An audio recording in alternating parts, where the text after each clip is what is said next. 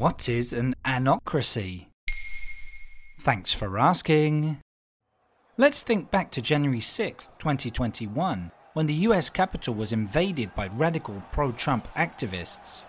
Of course, since then, Donald Trump has left the White House. But with hindsight, how should we remember his mandate and this event in particular?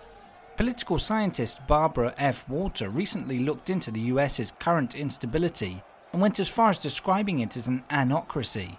That's a term for a government that is neither fully democratic nor fully autocratic. Where does the word anocracy come from?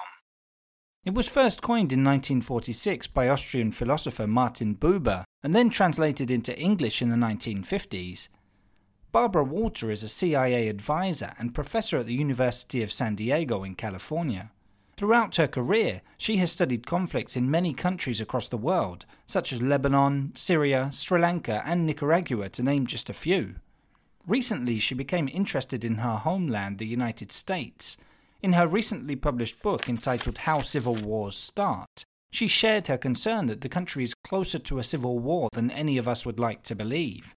She claims that these days the United States is no longer fully a democracy, but is somewhere between a democracy and an autocratic state. It is therefore an anocracy. Why does she believe that? Walter applied the same system as for other countries she has studied.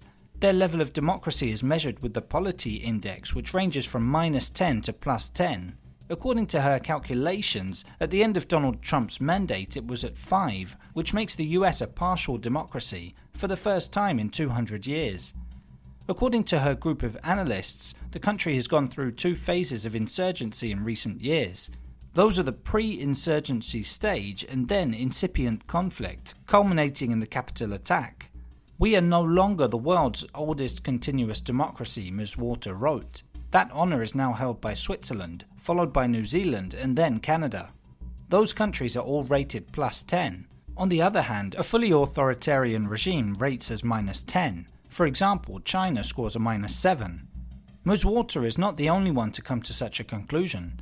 As reported by the Washington Post, the Stockholm-based Institute for Democracy and Electoral Assistance qualified the United States as a backsliding democracy at the end of 2021. And how can an anocracy plunge into civil war? Barbara Walter explained that this type of state is 3 times as likely to experience a civil war as a full democracy. This can happen as a result of bad governance and increasingly undemocratic measures, which further weaken the country's institutions. What other countries can be called anocratic? There are quite a few, and many are post-Soviet states. Zimbabwe also found itself on the list with the rise to power of Robert Mugabe in the 1980s, before completely sinking into authoritarianism. In 2016, Russia's low ranking also qualified it as an anocracy. There you have it. Now you know what an anocracy is. In under 3 minutes, we answer your questions. What would you like to know about? Use the comments section to send us your questions.